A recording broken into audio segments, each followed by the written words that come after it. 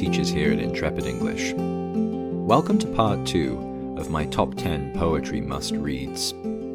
As always, I want to start with some vocabulary.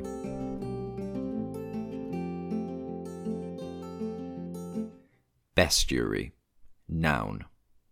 A book written in the Middle Ages containing descriptions of real and imaginary animals, intended to teach morals and to entertain. Distillation, noun. The extraction of the essential meaning or most important aspects of something. Envelop, verb, to enclose. Wormhole, noun, physics.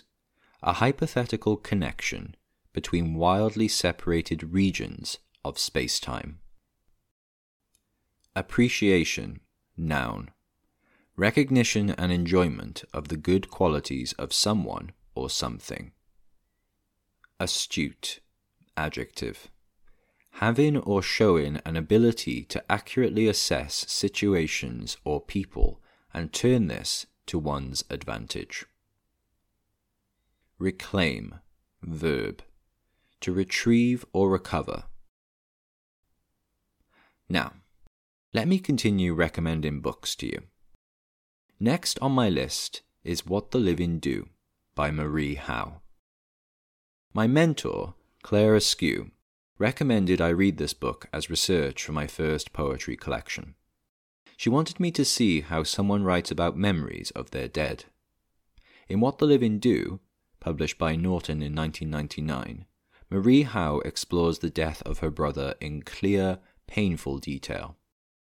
In a sense, this book is a ghost, full of haunting and grief. Howe's memories of her brother add to this feeling. He is there, even though he is dead. Not since Joan Didion's A Year of Magical Thinking have I read something on this subject that felt entirely real and therefore realized. Even though this book haunts, it also teaches. This is not just a collection of poems, but a manual, a way of living.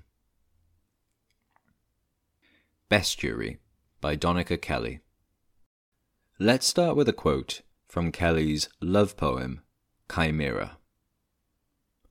I thought myself lion and serpent, thought myself body enough for two, for we, found comfort in never being alone. This is the kind of tenderness to expect from Donica Kelly's debut, Bestiary, published by Grey Wolf Press in 2016, which was nominated for the National Book Award for Poetry. Animals, both real and imagined, naturally rule the land of bestiary, and it's the reflections on these creatures that make the book so profound. But what also really strikes me about Kelly's book is the way each word in each poem is so considered and important. The words come together and fit like bridges. If one piece were to be removed, the entire sentence would crumble. There lies its beauty, in its distillation. Especially when we are offered such questions as, do you ever look into a mirror, which is also an ocean, heavy with sun? From Kelly's love poem, Mermaid. Tiger Girl by Pascal Petit. Tiger Girl, published by Blood Axe Books in 2020, is Pascal Petit's 8th book of poetry, and was shortlisted for both the 2020 Forward Prize for Best Collection and the 2011 Wales Book of the Year.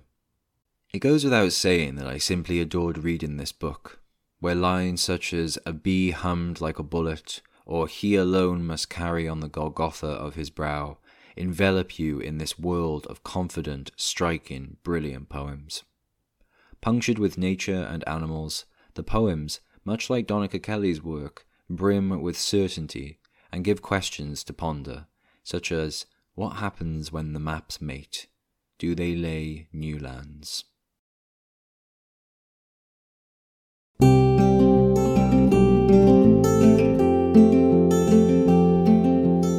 Hi, I'm Tom, and I'm one of the teachers here at Intrepid English. You may already be familiar with the courses we have on our website, but now you can listen to them all. Our new and exciting audio courses allow you to learn whilst you're on the move. Read by myself and my fellow intrepid English colleagues, you will hear a wide range of accents whilst being given tips, encouragement, and knowledge. Come in soon, wherever you get your podcasts. Devotions, the selected poems of Mary Oliver. Every Mary Oliver poem fills me with joy. Devotions, published by Penguin in 2017, is a selection of Oliver's 50 years of work. Like others on this list, Mary Oliver has won the Pulitzer Prize for Poetry, among many other awards. My favourite poems have to be the dog poems, where the obvious enjoyments are wormholes to a peaceful, simple world, full of an appreciation for nature and Mother Earth.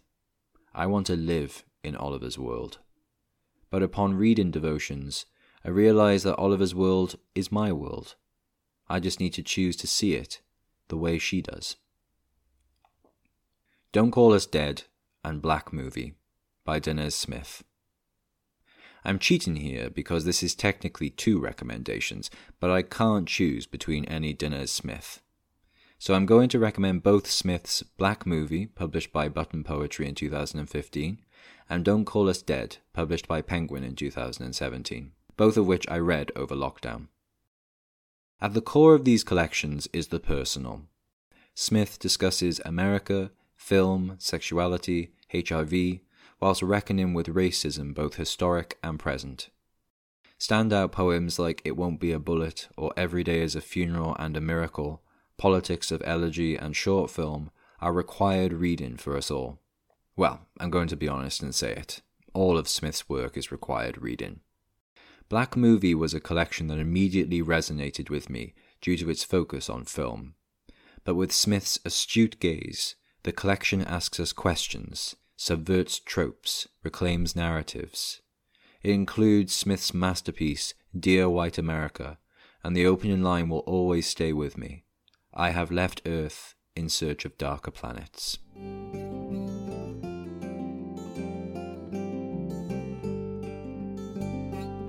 I hope you found something that you liked. Some people are daunted by poetry, but remember, there are millions of poets out there, and you just have to find the one for you. If you enjoyed this podcast, you can book a free trial lesson now and talk to one of our experienced English teachers. I'm Tom. I'm one of the teachers here at Intrepid English, and thank you for listening to this podcast.